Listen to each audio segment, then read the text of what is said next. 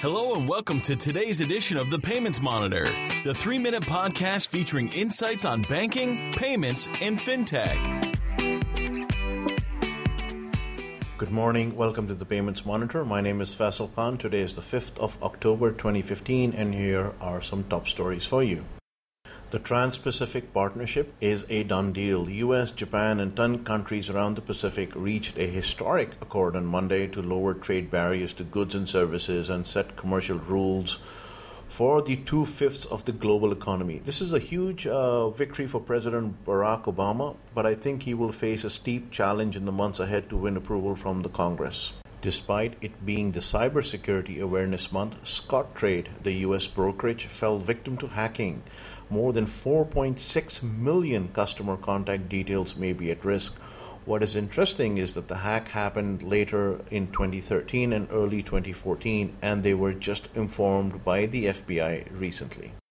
South Korean app firm makes internet bank with Tencent and eBay. Kakao, which is South Korea's largest messaging app, joined Tencent and eBay for the new internet banking license. Korean Telecom and Interpark are also companies who are bidding for the same. Only 2 licenses would be issued by the Financial Services Commission in Korea.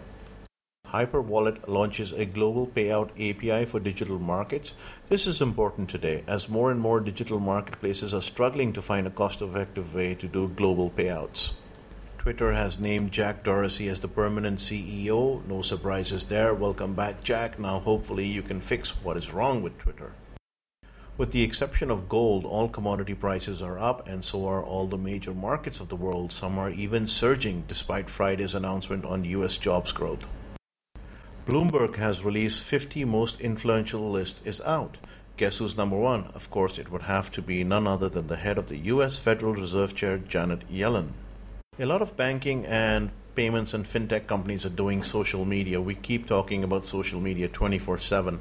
But if there are 2 examples of social media done right, I would have to say one would be KLM, the Royal Dutch Airline, and the other would be Express Money, a money transfer company out of UAE. I would urge you to look at how they handle their tweets and Facebook updates, especially KLM. One can only walk away learning something.